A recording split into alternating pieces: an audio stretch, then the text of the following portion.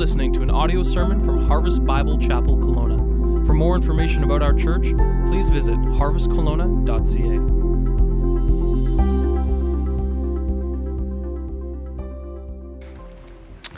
You can turn in your Bibles to, not going to say Titus, because it's not going to be Titus today, 1 Peter. Turn to 1 Peter chapter 5. The ushers are coming forward with Bibles, and if you don't have a Bible with you this morning, you can raise your hand, and they will hand you a Bible. We'd love for everyone to have a copy of God's Word in their hand this morning to bring on a regular basis. Bring your Bibles, bring notepads, pens, use the connection card you received to take notes and to follow along and to go home and be a Berean and study the Word of God, be in the Word of God, and love the Word of God. And we are going to look this morning from the book of 1 Peter on this exciting and historic day in the life of our church.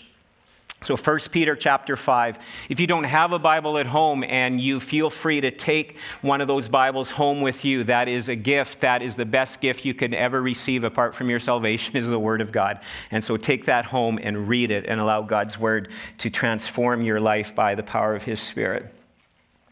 On Friday nights, as a family, a tradition we have had for a good number of years is make your own pizza night, and it was usually followed by a movie. And so we would make our own pizza, and here's just some of the pizzas that we have made over the years, and we've had many people who've participated in this special night with us, out-of-town guests and folks from our church family, and this is just a special night of making our own pizza. However, a few weeks ago, Charlotte was working the dough. She was rolling out the dough and getting it ready to put on the pizza pans. And she's like, man, this dough just isn't right. Something's not right. And she struggled and she worked and she got it onto pans, and we built our masterpieces as per usual. And as it was baking, she kept going and checking it, and the timer would go off. And she's like, man, this just isn't right. It's taken forever to brown. It's not cooking. It's not rising. What's going on here? And then all of a sudden she said, oh no, I forgot the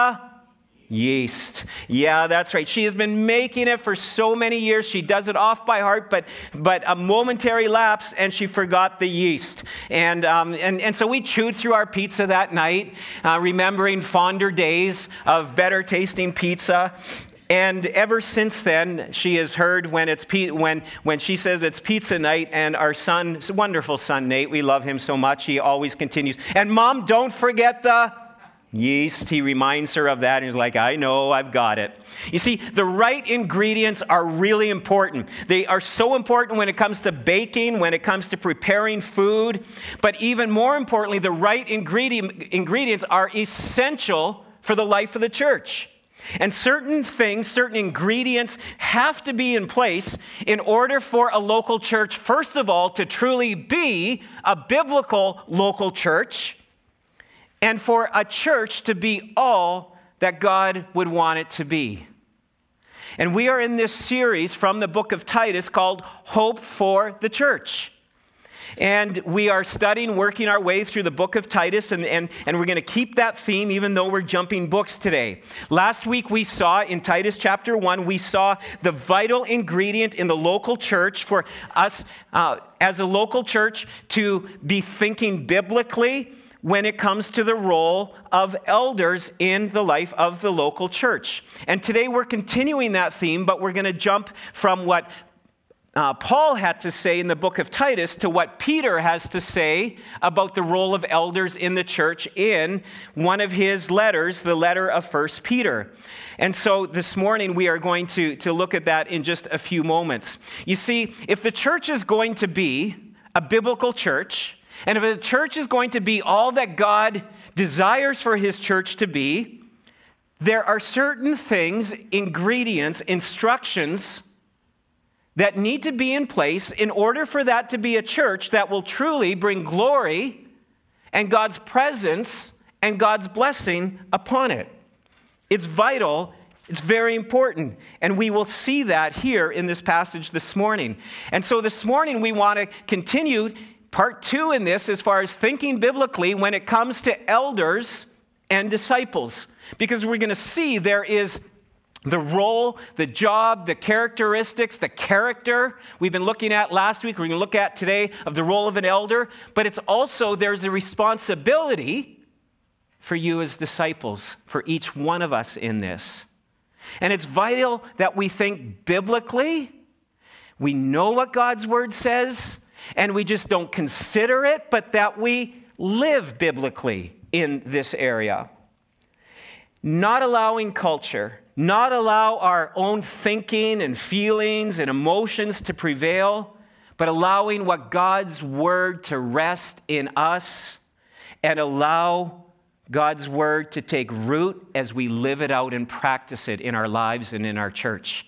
And to God, leadership in the church is a big deal. It is an essential ingredient to a healthy church and to a church that God blesses. Peter, the disciple of Jesus Christ, is the one who wrote the letter or the book of 1 Peter as well as 2 Peter. And he's writing, they believe, from Rome as he continues on in ministry. And this letter would have then been written, and then it would have been taken and sent out to the various churches in 5 Roman provinces. So this was a letter from the Apostle Peter, a disciple of Jesus, writing this letter to churches and to church leaders, and it would have been distributed through Roman provinces in Asia Minor. Now, this was about 30 to 35 years after the death, burial, resurrection, and ascension of Jesus Christ. So some time had taken place, and Peter was now a very well-seasoned pastor, elder, church planter, establisher of leaders in the local church throughout Asia Minor. It is believed that 2 years after Peter wrote this letter, he was martyred for his faith in Jesus Christ. Martyred, and history tells us he was crucified upside down by the Emperor Nero as part of his persecution against Roman Christians. And so Peter is writing these letters with a sense of urgency and great concern for the church. He sees what is ahead on the horizon, and he knows that it's not good. And I believe very much, folks, as we look at the horizon, as we look at our nation, we look at the laws that are being passed, we look at our culture, we look at the mindset, as we look even at what is happening within the Word or into the Church of Jesus Christ in North America.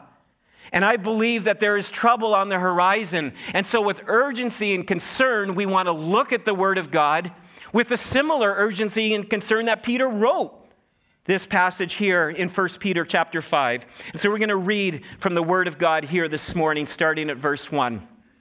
And it starts out like this. So I exhort, and we're going to just stop there. That word exhort means pay attention, listen up. It's not like just, if you want to have, he's like, no, this is important. I adjure you, I charge you, get this right. Time is short. Persecution is intensifying. So he's saying, so I exhort you, the elders among you, as a fellow elder and witnesses of the suffering of Christ, as well as a partaker in the glory that is going to be revealed, shepherd the flock of God that is among you, exercising oversight, not under compulsion, but willingly, as God would have you, not for shameful gain, but eagerly, not domineering over those in your charge, but being examples to the flock. And when the chief shepherd appears, you will receive the unfading crown of glory. Likewise, you who are younger, be subject to the elders. Clothe yourselves, all of you, with humility towards one another, for God opposes the proud, but gives grace to the humble. And so as we consider God's word this morning, we can see at least 3 vital ingredients for the church to have hope today. For there to be hope for the local church, hope for the universal church, whether it be in Canada or around this world. 3 integral, fundamental elements that must be present for a church to experience God's blessing and God's presence. And the first thing we see here in this passage is that elders are to take their role seriously. Elders are God's plan for leading his church. And what is happening today, this is really important, that we are establishing and appointing or installing our own elders here. This is a big deal that is taking place. Just might think, well, it's to have signing authority and it's so you can be autonomous and you're no longer under the umbrella of Hope Church in Oakville. No, this in the heavenly realms, this biblically is a big deal. To have local elders, qualified men that God is appointing and God's hand is upon. Last week we talked about who can elder. Who can be an elder in a church? And we looked at the character of the elder from Titus chapter 1, and you can go online and you can have a listen to that message. God's word is very clear that an elder just cannot be anyone. It just can't be a random pick through the church directory. It just can't be, and I've seen this happen, it's like, oh, they haven't served for a number of years. Let's phone them and tell them they're going to be an elder now for the next couple years in the church. Or it just simply can't be, oh, that person is wealthy, or that person is successful, or that person has done that, make them an elder. God's word is very clear on who can be elders. It just can't be anyone. And today we're going to see how an elder is to lead. We're going to look more at the heart of an elder in the local church. And I'm so thankful for our sending church, Hope Bible Church in Oakville, that out of the gates, as we started, maybe 5 years ago this fall, they said, Meldon, you need to appoint elders. You need to find elders. You need to train them up. But Meldon, don't rush this decision. It is very important. And over the years, I have talked to pastors. Over the years, I have experienced and lived with, at times, the mistakes that have been made in the past by the laying on of hands of appointing elders that are not biblically qualified individuals or are biblically qualified men for those positions. This has been a long process, a lengthy process, one that has required a lot of patience for Don and for Jason and for Nina and Elaine, as well as for Charlotte and I, as well as for our elder board in Hope Oakville that has been overseeing things. And yet this has been a carefully and prayerful journey for us. And today does not mark the end of the training and the development for Don and Jason and for myself. This is just the beginning. As well, in God's timing and through much prayer and seeking the Lord, we hope to add additional elders to the team as God sees fit and as God provides in that area. And so we see here that elders are to take their role seriously. In verse 1, we see, I exhort the elders among you as a fellow elder and a witness of the sufferings of Christ, as well as a partaker in the glory that is about to be revealed. Now, a lot of times when we read some of this in Scripture, you just kind of like, we can go blah, blah, blah, blah, blah. Let's get to the good stuff. And we think, okay, what is he saying here? Like, let's dig this out a little bit. And we just kind of like, well, what's he saying? He's just kind of establishing himself a little bit. He's establishing some of his credentials and a reminder to them. But what's Peter saying? First of all, he's saying, I exhort you, elders, the elders among you, as a fellow elder. Hey, he's saying, I'm one of you. I'm a fellow elder. I'm not, and I'm actively involved. I'm actively doing this. I'm not some armchair, sit in a comfy recliner kind of a person, elder pastor here now telling you what to do. I'm not some heady author dispensing some theological and biblical advice to you. No, Peter was a well-seasoned, well-traveled, serving the Lord for 35 years, and he's still serving in the trenches. That's why he's sending this letter out. He'd like to go see these churches and talk to these elders, but he can't. He can't be in more than one place at a time. And so he's telling them, hey, this is difficult work. He's like, I'm a fellow elder, and what I'm telling you, I'm preaching it right back at me. This is for you, but it's also for me. He's talking about, there's pitfalls and there's abuses in this area. There's temptations. And he feels the pressure and strain with this position and this responsibility. And so, and he says, as a fellow elder and witness of the sufferings of Christ. What is that statement? Witness of the sufferings of Christ. It's important we see this. Peter's saying, hey, listen up to this. I was there. Most of you were not. I was there when Jesus was crucified. I saw him beaten. Now, he also didn't say, and I was a denier. He didn't want to kind of reminisce on that part. But he says, I witnessed the sufferings of Christ. I saw what he went through. But I also saw his victory. I saw him rise again. I saw him ascend up into heaven. I witnessed his death, the suffering, but also the resurrection victory. And then he says, and I witnessed something else. Look again, verse 1. Take a look at this in the Word of God. As well as a partaker in the glory that is going to be revealed. You say, okay, so what is that? Again, we can skip over this, but we can't because this is so awesome and this is so important that we get this and we understand this. When he says a partaker in the glory that is going to be revealed, what's he talking about?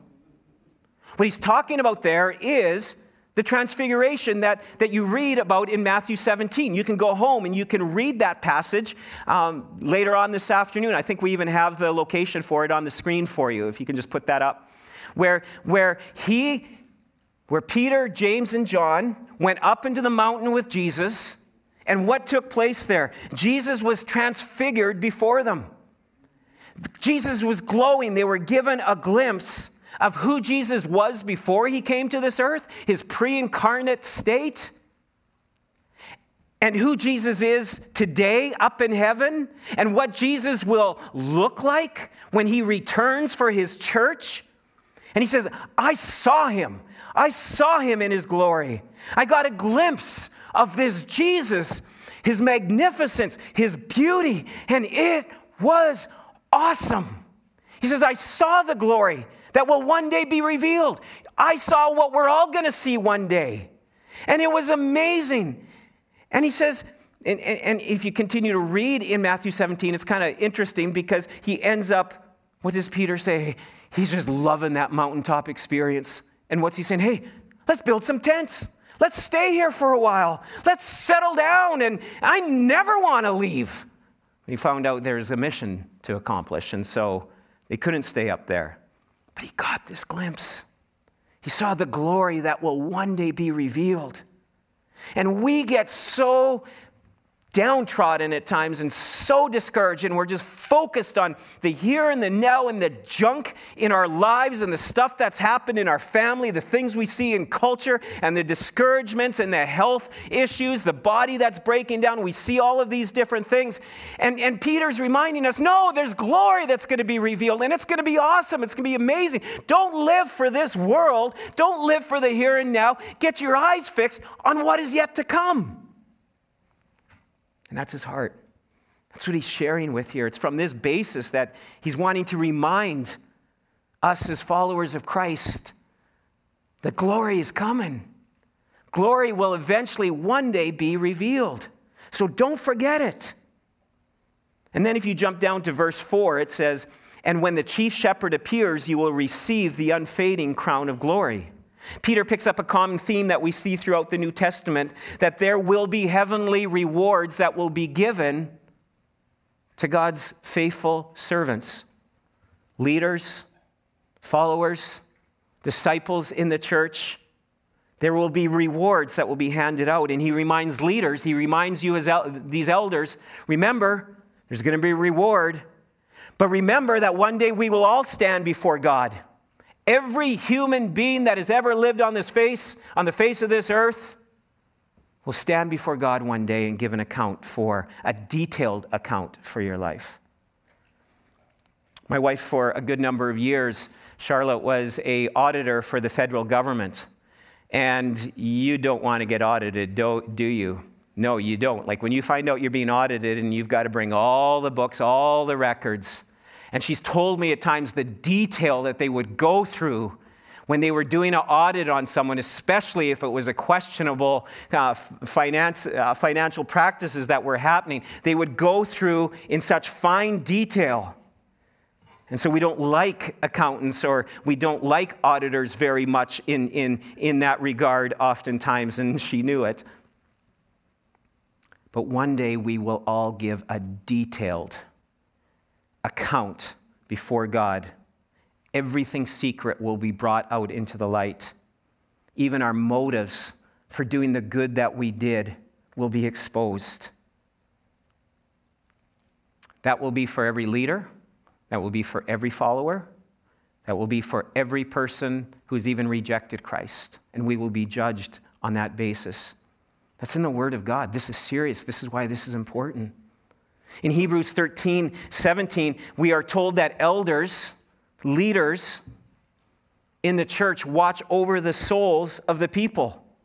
And they will give an account one day before God for the souls that have been entrusted into their care. In James chapter 3, verse 1, you can write down that passage. It won't be on the screen, but James 3:1, it says, teachers will be judged with greater strictness. Our words and our works, all of it will be judged. And what we see here is that leaders, elders, pastors will be judged with a greater weight. I mean, I've been sitting and resting on that thought throughout the course of this week, and even this morning I said to Don and Jason, I said, after you hear what I'm preaching today, you may want to quit before you agree to this. I may want to quit. This is a big deal. Folks, being an elder in the church, being a pastor, being an elder isn't just a way to volunteer in your community. You can't see it like that. It's not that. It's not like volunteering to help your kids coach them in hockey or in Boy Scouts or Girl Guides or volunteering with one of our local missions here in town. Eldering is a calling, an appointment that God takes very seriously. For pastors, it's not just a career choice or option. It is an appointment and a calling from God. It's a big deal. It's important.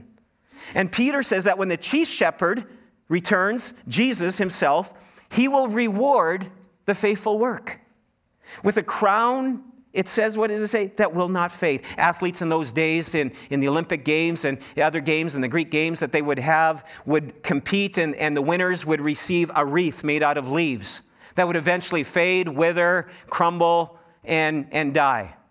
But he says, you will receive a crown, a wreath that will not fade. It will be made in a very precious and a very beautiful way. And Peter is saying, as you remain faithful, as you faithfully lead, for us as disciples, as we faithfully follow,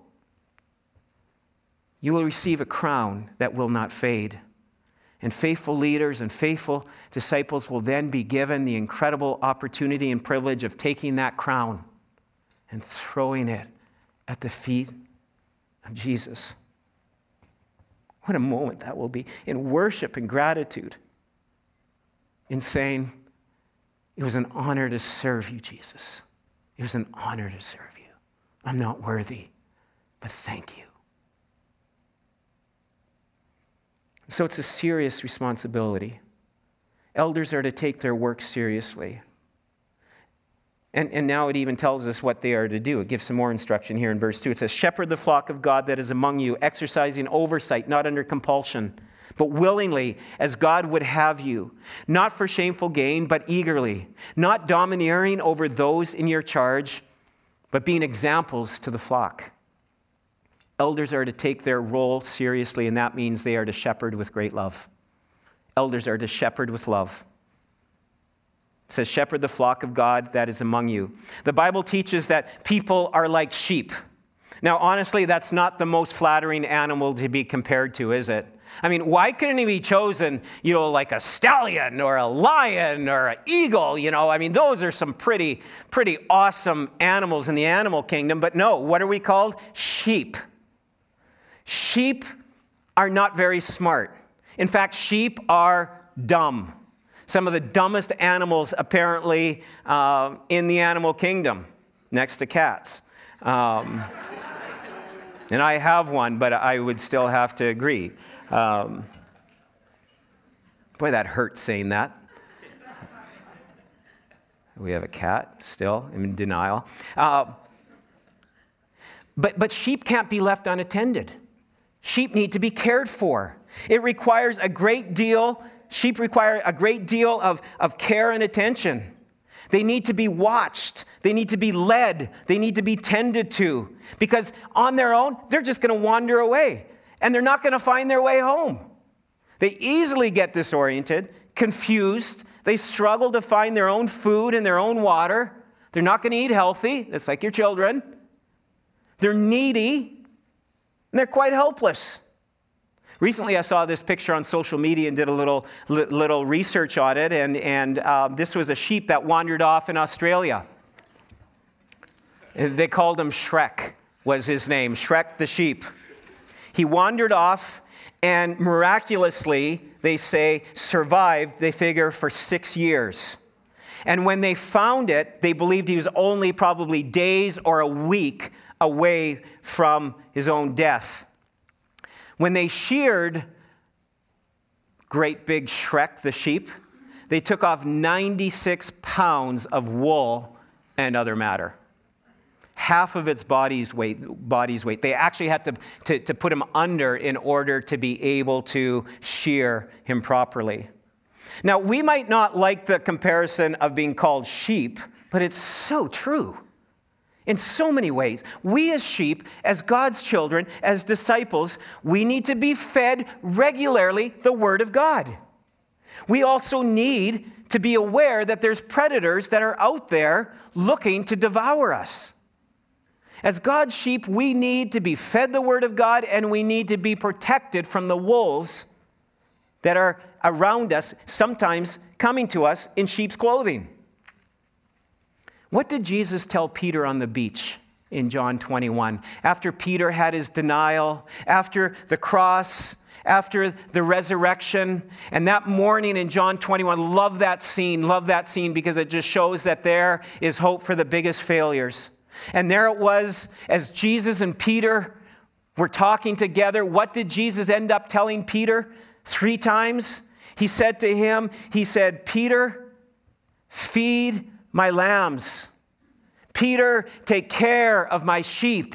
Peter, take care and feed my sheep. 3 times he tells us this. 3 times Peter denies, and 3 times he tells them, Peter, this is what you are to do. This is what you are called to do. Feed my sheep. Take care of them. And so we all like sheep who've gone astray. We get distracted easily. We get disoriented. We get pulled away by the pleasures and the pull of this world, and we forget that we are headed towards heaven. We forget of the glory that's awaiting us, and we get so concentrated on living for our own glory here and now.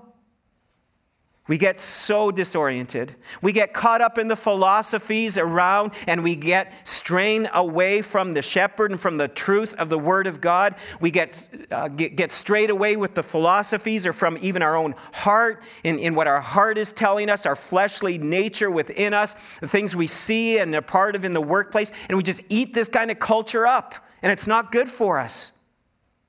And we flee from the God that we love. We take off from the Good Shepherd, and we fall into trouble and temptation. But then we have Jesus. Who is Jesus? The chief shepherd. The one who came to this earth and lived a perfect life. Who died that sacrificial death on the cross.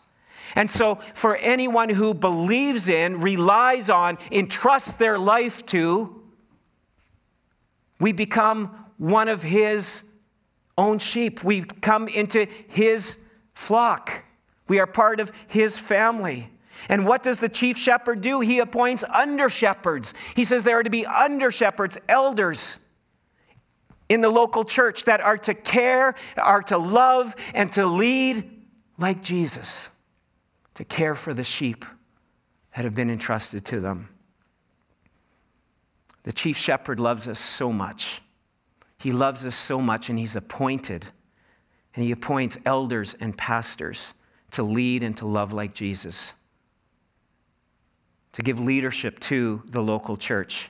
This is why elders need to take their role seriously, and you as disciples, you need to see this as a serious role and an important calling from God. Elders are to shepherd with love, feeding, folding, protecting, leading. And this is all done knowing that the sheep will wander off from time to time. But as shepherds, they are in love to bring them back, to encourage, to challenge, to take care of them. It means that the shepherds are to get in with the sheep, not lead them from the front only, but to be with the sheep, getting their hands dirty in caring and walking with the sheep and knowing the sheep, not lording their authority over them, we see here. Not the submit to me, I'm an elder. Submit to me, I'm a pastor. Sheep don't respond well to that, and neither do humans. But leading willingly with love, not because they have to, not because no one else will, so I guess I'll do it. Not for shameful gain, not doing it for money, not doing it for power, not doing it for position.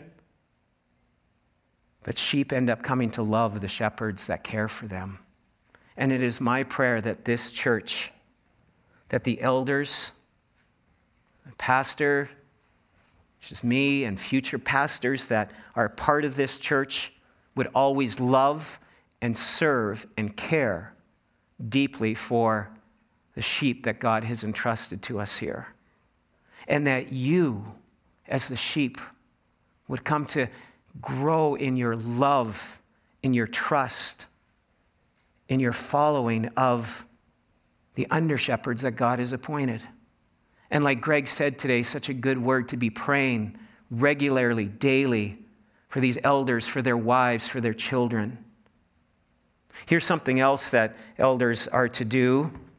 Eagerly giving oversight. We see this is important. Eagerly giving oversight. Verse 2. Exercising oversight not under compulsion but willingly. And here we glean from here, but also from other areas in the New Testament when it comes to the Word of God, 4 important roles of an elder. And this is something that we teach in our Hope Church Essentials class. And it's the 4 Ds that are so important. The doctrine, the direction, the discipleship, and discipline of the church. This is something that elders are to be a part of and to be leading in the area of doctrine, believing that teaching is important, the teaching of the Word of God, and protecting the right truths from the Word of God, looking for false teaching, being able to identify that, and able to deal with those who would be promoting or believing a false doctrine.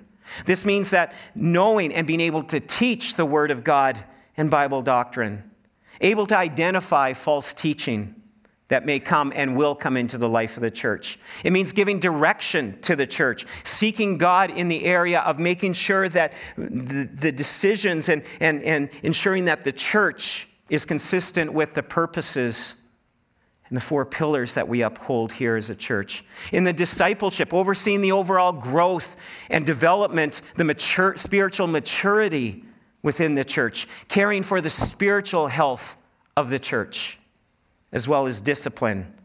God's word tells us that church discipline is an important deal.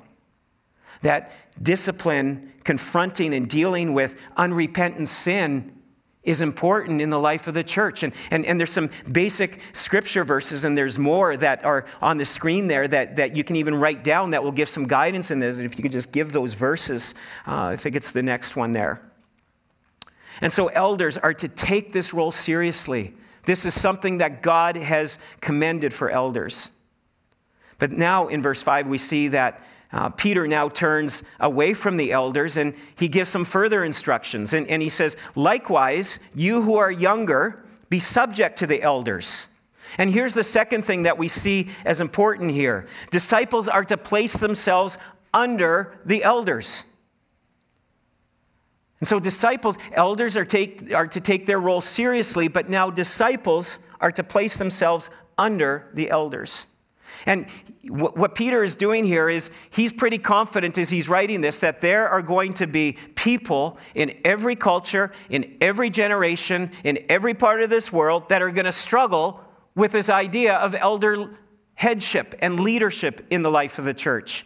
And he's addressing a group of people, and he's calling it the youngers, are ones that can often struggle with this the most. The youngers can be young in age or younger Christians, disciples, even other leaders who want to charge ahead, who have ideas and filled with energy and excitement. And yet it says the youngers are to be subject to the elders. And yet we can easily be so impatient or downright rebellious. Say, who are you telling me what to do? I'm smart. I'm smarter than you. You may very well be smarter, but this is a role that God has given that we understand authority. I remember when I started in ministry a good number of years ago, I went on staff with a very seasoned senior pastor. He had planted a number of churches and was a godly, humble man.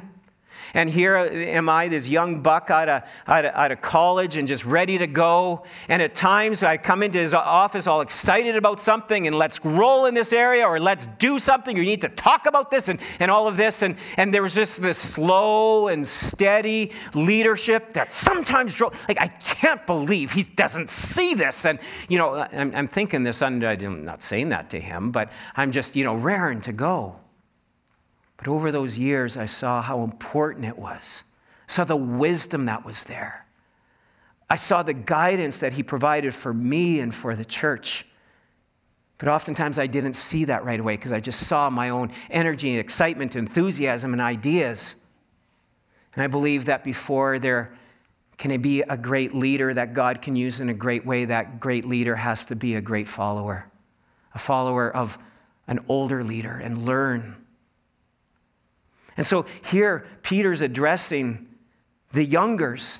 He's saying, be subject. That means to place yourself under, to get under those in authority. Not just the outside with your lips, aye, sir, yes, but on the inside, it's like, and inside you're just boiling over. It's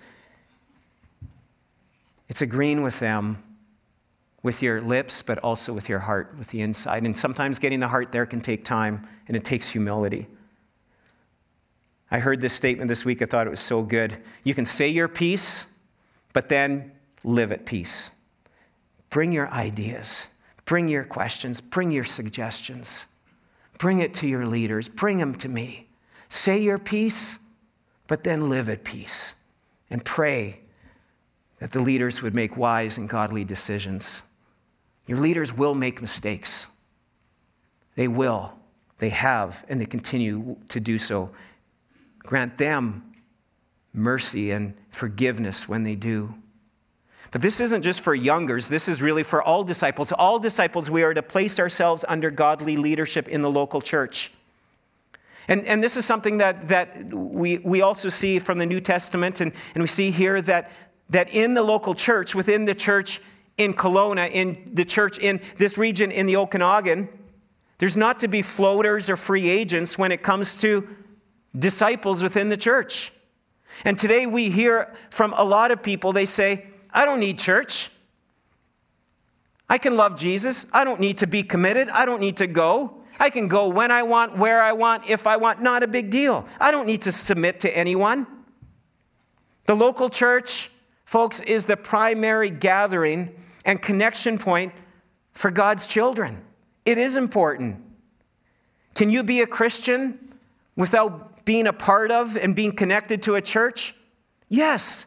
Yes, of course you can. Can you be a healthy, growing, maturing, multiplying disciple without being connected to a local church? No, you cannot. And that's not me saying that. This is God's word. We see this throughout the New Testament, that we are to be committed to the local body of believers. It's God's will. It's God's plan for his children to be actively involved, which is more than just coming to a service once a week, but to be actively involved, engaged, committed, sacrificing, looking for opportunities to outdo others in our love, in our service. And I'm so thankful for all the things that happen outside these walls, that happen to love and encouragement that takes place. It's so vital, so important in the body of Christ. But no floaters, no free agents when it comes to the church, but committed to the mission of God, serving, locking arms together, serving and sacrificing together. And when we gather together like this for worship on a Sunday morning, it's where God's glory is put back on display. It's where God's word is proclaimed, and we're encouraged, and we're exhorted, and we're challenged. Sometimes we're rebuked. We have our minds renewed, our hearts revived. This is God's plan. This is everything put back into the order in the way that God would want. This is his plan, and this is his desire for us as his disciples. And yet you see in our culture, and you see at times in our own lives, this rebellion towards leadership. It's in each one of us. And we live in a culture where it seems like rebellion is nurtured, even celebrated. Rebellion against authority. Rebellion against authority has no place in the child of God. It's not to be a part of our lives. And whether that be church authority, whether that be government authority, our teachers, our employers, we're to be under their authority. We're to submit to our leaders. And so youngers, or all disciples, are to place ourselves under godly leadership in the local church. I place myself under Don and Jason. They are elders and leaders over me. I'm not their boss. There's a plurality of eldership here, where together we elder and pastor one another. And so youngers, but all disciples, we're to place ourselves under godly leadership. And yet, what's the biggest problem in leadership today? What's the biggest thing that's killing our churches and killing our ministries and just killing us all over the place? It's pride. It's pride. And what's the biggest problem in submission, in submitting to our leaders? It's pride. And what's the solution to both? It's humility. And that brings us to our last point here today. Last vital ingredient is together daily clothe ourselves with humility. Look at the last part of verse 5. It says, clothe yourselves, all of you, with humility toward one another. For God opposes the proud, but gives grace to the humble. He says, he's now turning, this is all of you. Elders, youngers, all of you, everyone. In this prideful and rebellious culture, we are to live differently. Where our pride and our ways, our fight back, our desire to demand our ways and the way that we want is oftentimes celebrated. That's what we see in our culture, and yet we're told here, clothe yourselves in humility. This means as you get up in the morning and you go to the drawer, hopefully put on some clothes, appropriate clothes. You have to dig into that drawer every morning. And it's usually towards the back because it's going to be hard to find. It's going to be difficult. And you dig towards the back and you find humility. And you put it on. And you put that humility on and say, God, would I be a humble servant of yours today? Would I clothe myself daily with humility? And you do that as a leader. You do that as a follower. You do that as a husband, as a wife, as a child, as a student, as an employer, as an employee, as a neighbor. We dig in that drawer and we put on humility. Choose to consider others better than ourselves. Choose to put on a Philippians 2, verse 3 and 4 culture and mindset every day. Do nothing out of selfish ambition or vain conceit, but in humility. Clothe yourselves in humility. Consider others better than yourselves. Let each of you look out not for your own interests, but also the interests of others. Think how you can outdo one another in showing love. We're to clothe ourselves in this way. Choose to obey those that God has placed in authority over you. Choose not to retaliate, but have a teachable spirit. I must say, when there is abuse taking place, though, little caveat there, when there is illegal activity and abuse that is happening, you do not fall under the humility and just receive that. It needs to be reported. It needs to be dealt with. But it's choosing to have a submissive, obedient spirit, knowing that God, this is serious. I mean, look at what it says there. God opposes the proud, but gives grace to the humble. Understand this, that in the mornings where you're just putting on your normal clothes and you see humility back there and say, no, I'm not going to put it on today. I'm going to put on my own clothes and I'm just going to go out and I'm going to do what I want, when I want, and no one's going to tell me what to do. You know what happens in that day? You are not going to live that day in the glory and in the blessing of God. In fact, you're going to live that day in opposition where God will oppose you. You start thinking you're so awesome, and pride starts swelling up, God in that moment says, I now oppose you. What it looks like is going on in your life may be successful in your eyes, but not in God's eyes. This is serious. Like, you think about, you want to be in opposition to the God of this universe? Allow pride just to run rampant in your life. Humility. Clothing ourselves, understanding daily what's the best remedy for pride? It's humility. It is the gospel. Again, coming back to the cross and what Christ has done for us in forgiving us of our sins, taking the wrath that we deserve upon himself.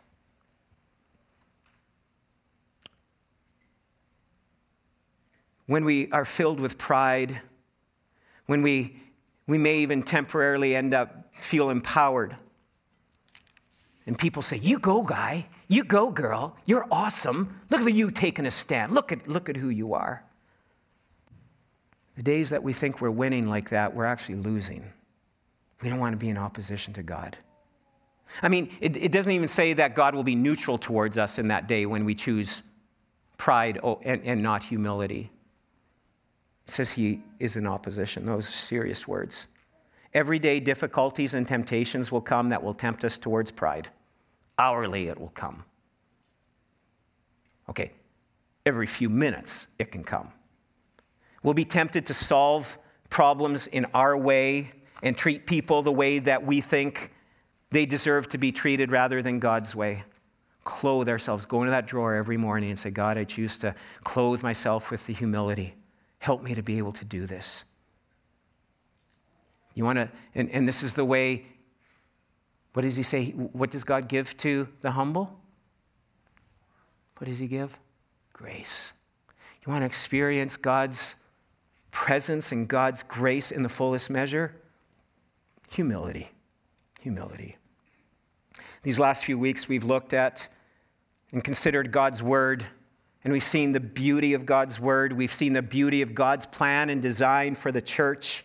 We looked a little bit last week, God's plan and design even for marriage, in submission and in sacrifice, and we see that in the life of the church.